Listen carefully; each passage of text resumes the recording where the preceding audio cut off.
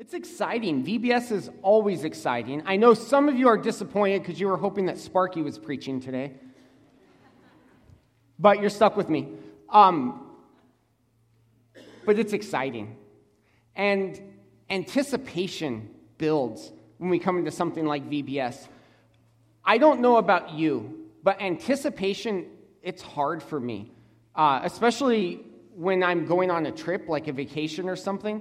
So I tend to be fairly cheap, which means I buy the cheapest plane tickets I can find, which often means they leave at 3 a.m. in the morning or something like that. And so when I've got a red-eye flight, I always tell myself, I'm going to go to bed early. And I usually do, but I don't fall asleep. So normally, I go to bed about 10 o'clock, fall asleep about 10:30, and that's pretty standard, day in and day out. So I've got a red-eye flight. I go to bed at 8 o'clock. And I roll over and look at the clock at 9 o'clock. And I roll back over and look again at 10 o'clock. And 11 o'clock I see. I usually don't go to bed for at least 2 hours after my normal time. So I'll often see 12:30, and then I look and think, oh my goodness, the flight leaves pretty early. I'm in trouble, and I fall asleep and get 2 or 3 hours of sleep, and I'm on the trip. That's just how anticipation works because I'm so excited. We're in Joshua chapter 3. And remember, Joshua is about entering the promised land. Israel had to have been excited.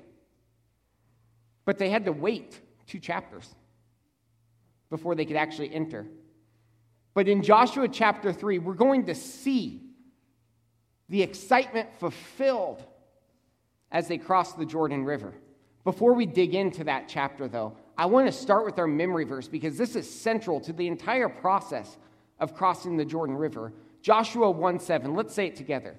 Joshua 1:7. Be strong and very courageous. Be careful to obey all the law my servant Moses gave you. Do not turn from it to the right or to the left, that you may be successful wherever you go. Joshua 1:7. All right. In Joshua 3, we're going to see the satisfaction of a very real need. You see, we need to be excited. We need to be so excited, have so much anticipation, that we are willing to do exactly what God asks us to do, no matter how crazy it might seem. So in Joshua 3, I want you to pay attention for 3 things. 1, we're going to see that God expects his people to follow him 1 step at a time. We'll see that God reminds his people that he's actually the one leading. And ultimately, we're going to see that God expects his people to continue pushing forward. So let's look at Joshua 3, and let's start with verses 1 through 6. Joshua 3, 1 through 6. Early in the morning, Joshua and all the Israelites set out from Shittim and went to the Jordan, where they camped before crossing over. After 3 days, the officers went throughout the camp, giving orders to the people. When you see the Ark of the Covenant of the Lord your God and the Levitical priests carrying it, you are to move out from your position and follow it. Then you will know which way to go, since you've never been this way before. But keep a distance of about 2,000 cubits between you and the ark. Do not go near it. Joshua told the people, consecrate yourselves, for tomorrow the Lord will do amazing things among you. Joshua said to the priests, take up the Ark of the Covenant and pass on ahead of the people. So they took it and went ahead of them. In Joshua 3, 1 through 6, I want you to pay attention to the way that God expects his people to follow him 1 step at a time. What we see is Joshua and the people of Israel coming down to the Jordan Valley. I want to talk geography for just a second to give you an idea of what they were facing, what they had encountered. So the Jordan River separates the Promised Land, the land of Israel, from what's called the Transjordan area, the wilderness that's just east of the Jordan. The Jordan River itself sits in the Jordan Rift. Basically, if you think about your plate tectonics, it's a section where the plates have separated, and it's a deep rift in the Earth's crust. In fact, the Jordan Rift is 1,200 feet below sea level. So the Jordan River flows 1,200 feet below sea level. It has steep banks, so steep that they couldn't irrigate the Jordan River. And it flows from the Sea of Galilee down to the Dead Sea. It was known to be a difficult river to cross.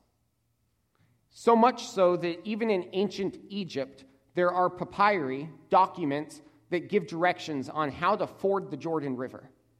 So it's the sort of thing that they had written manuals for, about how to get across this river, ancient books about how to cross the Jordan. It's a big deal. The waters flow from Mount Hermon down into the Sea of Galilee, down to the Dead Sea, and then they stop at the Dead Sea. This is what Israel was facing. They stood on the edge of the Jordan River. What are we going to do next? And God's answer is follow one step at a time. Look at the first thing the people did. They arrive at the banks of the Jordan, and they're told to wait. The people had to wait. Wait. 3 days, standing there, waiting for directions. Sometimes God asks us to get up to the banks of the Jordan River, up to the next step, and then he says, now wait.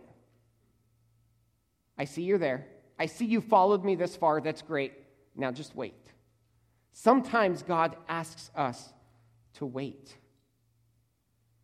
Sometimes he asks us to wait just long enough that we begin to get nervous.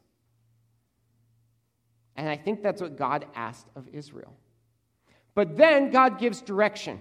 And I want you to notice the directions. He tells them, first thing, we're going to cross the Jordan River. Then we're going to enter the land of Canaan. Then we're going to conquer Jericho. Then we're going to move to Ai. Then we're going to move up to Hatzor. No. None of that is there.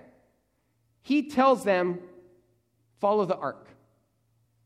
I'm sure there are people saying, what do you mean follow the ark? Tell me what to do next. And God says, yep, I told you what to do next. Follow the ark. Just follow God. The people were commanded to follow the ark. The ark represented God's presence. Prior, they had followed a pillar of fire at night, a pillar of cloud by day. Now they're told, just follow the ark. They're not told where they're going to go. They're just told to follow one step at a time. They were reminded that they're just following God. How do I say that they're reminded they're just following God? Notice what they're told. They're told to remain 2,000 cubits away from the ark. A cubit is the length of the average forearm of a man. It's about 1.5 feet. So 3,000 feet. Why in the world were the people told to follow the ark but keep 3,000 feet between it? Because you're following God. God is both present and holy. We have the presence of God with us, but his holiness demands that we show reverence for it. The people follow God. But it is only one step at a time. Flying airplanes is a lot of fun. I actually have learned, because I've given a couple of aviation examples, I've learned that there are a number of you who actually have flown airplanes before, which is kind of cool. Flying airplanes is fun, but one of the most interesting things I've ever done in an airplane was at Pueblo, Colorado, because they've got some fancy military equipment there in Pueblo, Colorado. And so I was able to fly what's called a precision radar approach. So here's the situation. You're up in the air, you're socked in with clouds where you can't see anything, it's just white all around. And your radios, your navigation radios go out, like your GPS fails. You have no idea where you're at. Thankfully, on the ground, if they've got the fancy military stuff, they know exactly where you're at. And so you call up and you ask for a precision radar approach. And this is what happens. The air traffic control literally comes over the radio and they say, turn left, start turning left, stop turning, fly straight. Descend, descend, descend a little faster, stop descending. Climb just a little bit, stop climbing. Descend a little bit further, stop descending. And they bring you in all over the place, down all the way till about 400 feet above the ground. You pop out of the clouds and there's the runway right in front of you. And you're set up to land. It is simultaneously the coolest and most terrifying thing you can do in an airplane. Because one step at a time, you never know where you're at. You know your destination. You know the destination is the runway. And you have to have complete and utter faith that that air traffic controller is telling you exactly what to do at exactly the right time. And if you follow him one step at a time, you'll not only find the airport, but you'll be set up to land on the runway.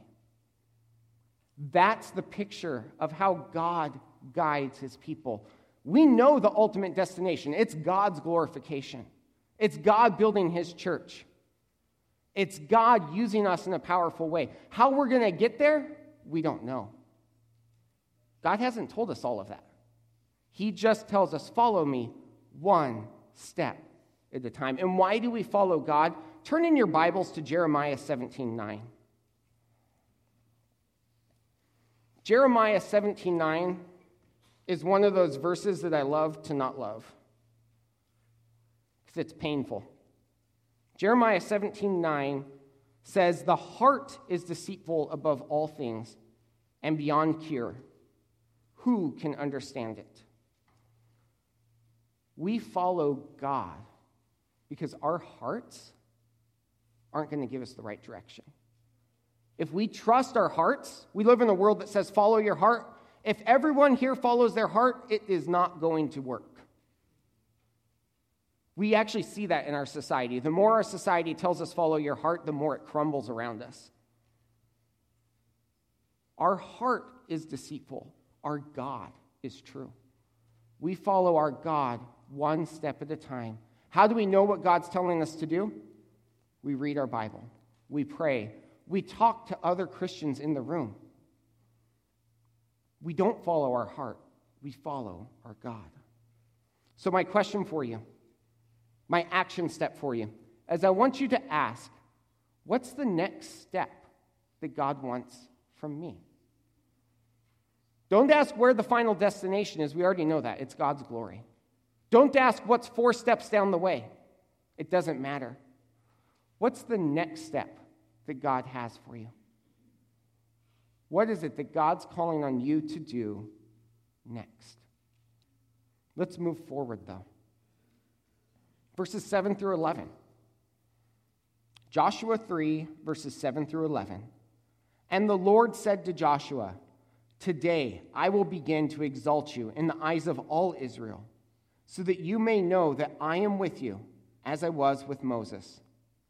Tell the priests who carry the Ark of the Covenant, when you reach the edge of the Jordan's waters, go and stand in the river. Joshua said to the Israelites, come here and listen to the words of the Lord your God. This is how you will know that the living God is among you, and that he will certainly drive out before you the Canaanites, the Hittites, Hivites, Perizzites, Girgashites, Amorites, and Jebusites. See, the Ark of the Covenant of the Lord of all the earth will go into the Jordan ahead of you. God uses his provision to remind people that he is the one leading them.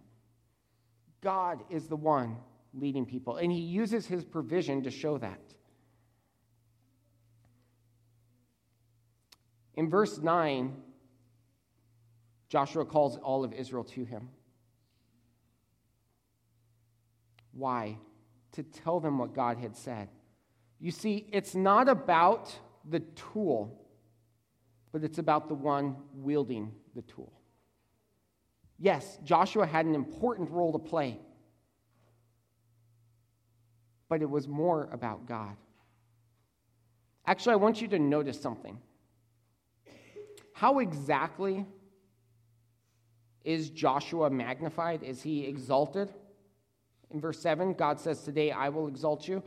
Did Joshua do a great miracle in this text? No. Joshua simply reported what God had told him to do. Joshua's exaltation comes completely from God, and it is completely that Joshua simply conveys God's words to the people. It was God who was doing the work. It was God who exalted. It was God who was leading the people.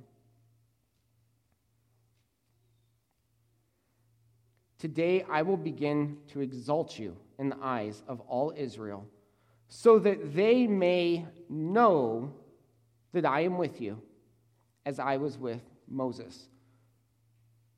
There's a really cool, one of my favorite Hebrew grammar things going on in that word know there in verse 7, so that they may know.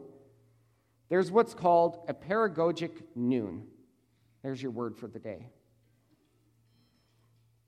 The pedagogic noon is there to emphasize contrast. It emphasizes contrast. Something that they didn't know before contrasted with something that they're going to know now. What is that something that they didn't really know before and that they're going to know now? That God is with Joshua. The people were going to understand in a way that they had never understood before that it was God who was leading them. It was God who was running the show. In chapter 1, as Joshua was installed as the leader, the emphasis was on God. In chapter 2, as the spies met Rahab, and Rahab came to a knowledge of God, it was God who was the center.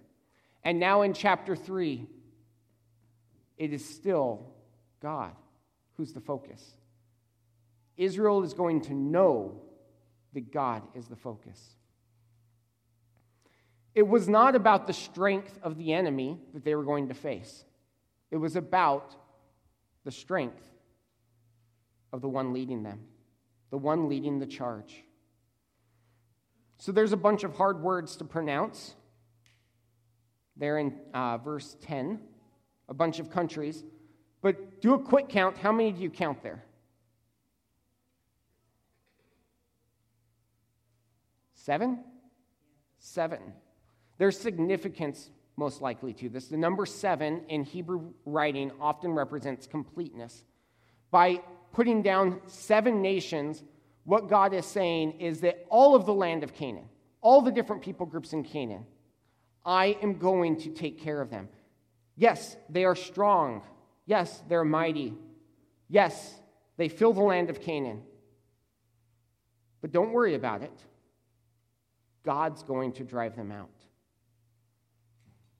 And then we see a wonderful fact about God in verse 11. He's the Lord of all the earth. In verse 10, he's a living God. God is the one who's the focus here, and he's the one that does the work. In verse 13, God is described as the Lord of all of the earth.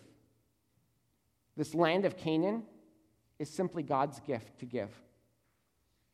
God is in control. So here's an action step for you. How do I need to be reminded that God is among us, that God is leading us? You see, it can be easy to forget that it is God who's the one doing the work.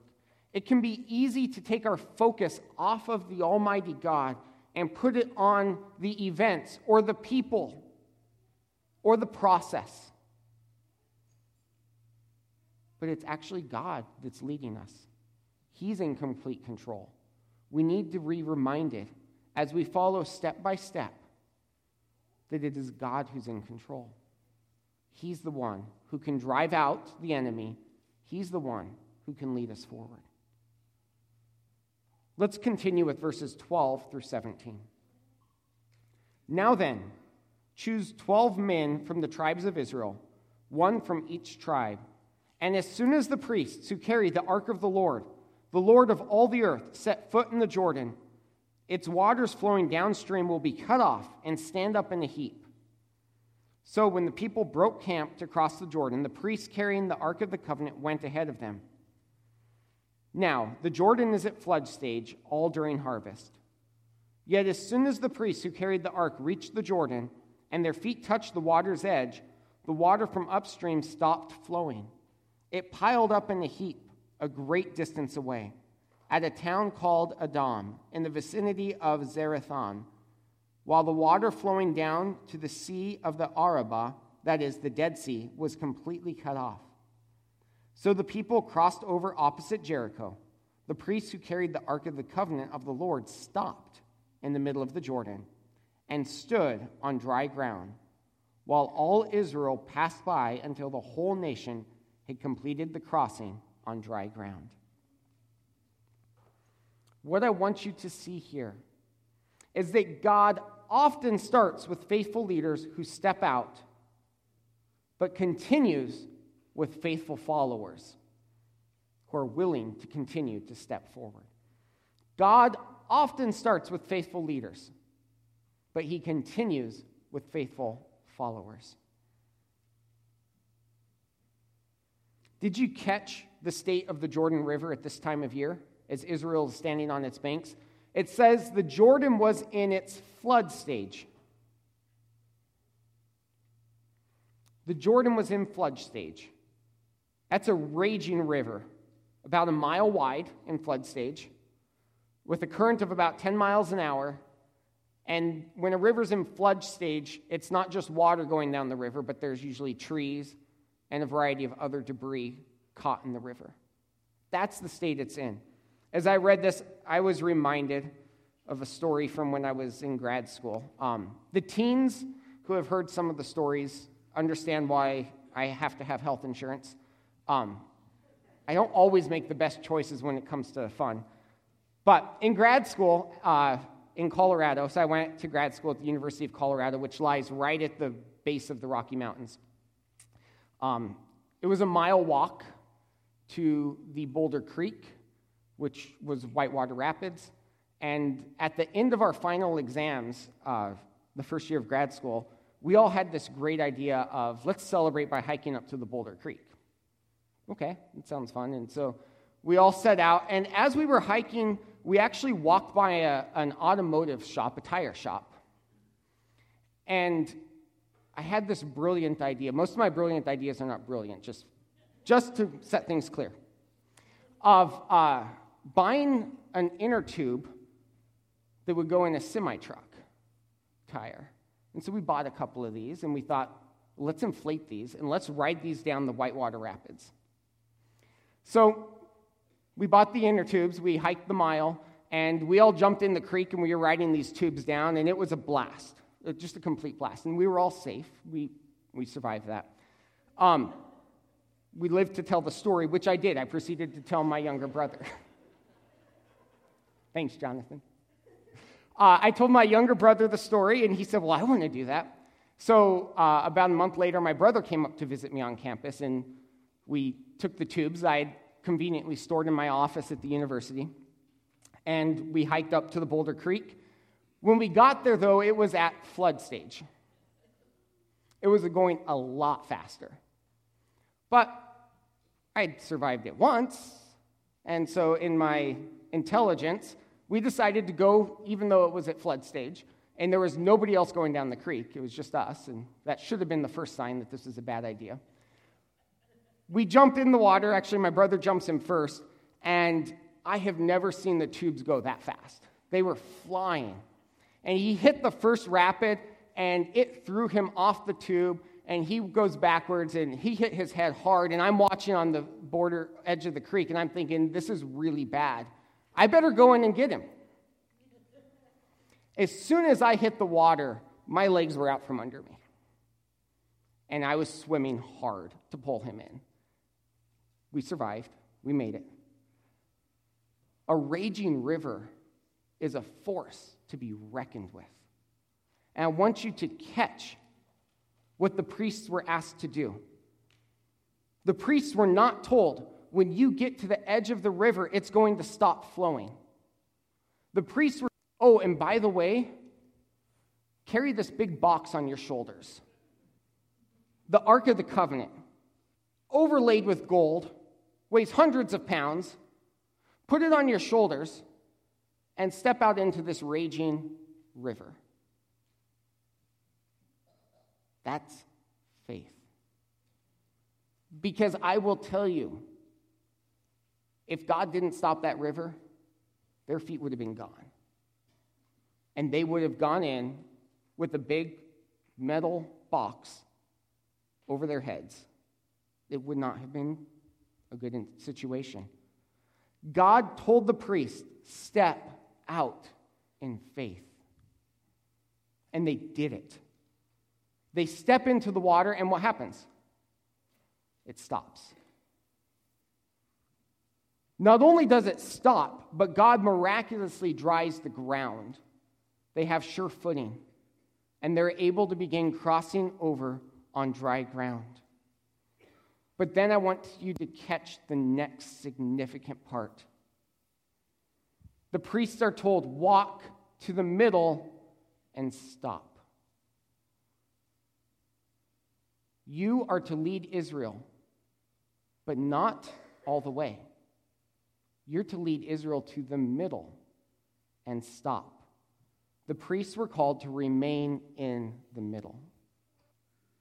Understand the significance of this on two fronts. First of all, for the priests, the only thing that I think is harder than leading people is trusting people to continue forward without your leadership or to lead them from behind. It's one thing to lead people and ask them to follow you. It's another thing to lead people and then ask them to continue forward. That's what God asked. I want you to also understand that the people were asked to continue marching forward, to trust that God's ark waiting in the middle, the leaders waiting in the middle, while everyone else takes it forward and enters the enemy territory. That's an ask on the people. The people are called to continue marching forward while the priests, their leadership, waits in the middle. So let me put up an action step. If you're a leader, I want you to ask, how is God asking me to step out? We have lots of people who are leaders in our church. God may be asking you to step into the raging Jordan rivers, knowing that He's going to take care of you. How is God asking you to step out in faith? Okay, you might be saying, thank goodness I'm not a leader. Well, I've got an action step if you are saying, thank goodness I'm not a leader. If you're not a leader, I want you to ask yourself another question. How is God asking me to push forward? You see, God often asks leaders to take the first step and everyone else to drive His work forward. The leader's job is often to equip the people so that they can go out and move forward. So as we stand as a church, we have to ask ourselves, where's God asking us to step out in faith? Where is God asking us to drive His mission forward? To enter the land of Canaan, to drive out into our community to make an impact, to drive out into this earth to make an impact. We have stepped out, I believe, as a church. We have stepped out in faith in many ways. Let's continue the march forward. I want to give you some examples of ways that this is happening so that you've got some concrete examples. There are a number of people in our church who have stepped forward and started ministries with a variety of different refugees. This is an example of driving the mission forward. Whether that's local representation of refugees, whether that's taking different refugees shopping, whether that's having a Bible club for refugees. These are ways that we step out and drive the mission forward. Here's another one. This week, we will be hosting Vacation Bible School. This is an outreach that we can do. God is pushing us to step out and to drive his mission forward. Here's a way you can pray specifically today for VBS, by the way. The weather forecast has been all over the place, and we would like to have some outside functions today. In fact, we kind of need to have some outside functions. Please pray that the weather holds around 5 o'clock when we have all the families here and we'd like to eat outside. What way, though, is God calling you to push forward? It might be through prayer. It might be through ministering to somebody that you've never ministered to before. It might be inviting them to church. It might be simply sharing the gospel. God asks his people to push forward, to push ahead of the leadership, to step out forward of leadership. As leadership sits holding up the ark in the middle, cheering you on. How is God asking you to take the mission of this church forward into the land of Canaan? Let's go ahead and pray. Father, I thank you for Joshua chapter 3. This river crossing event is momentous as the people stepped out in faith. But it's also a challenge because there was nothing safe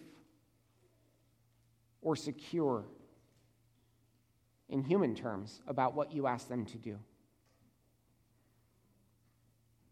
But I pray that as a church, you would help us to understand that what you're asking of us might not feel safe. It might not feel secure. Going into our community and inviting people to church doesn't feel safe. People ridicule. But yet you ask your people to continue forward.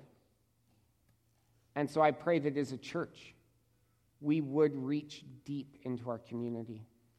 As we cross the metaphorical Jordan, I pray that we would impact our community and show people that Jesus is our Savior, that Jesus is our solution, that we are simply following you one step at a time, looking forward to your reward. And so I pray for your blessing on our church.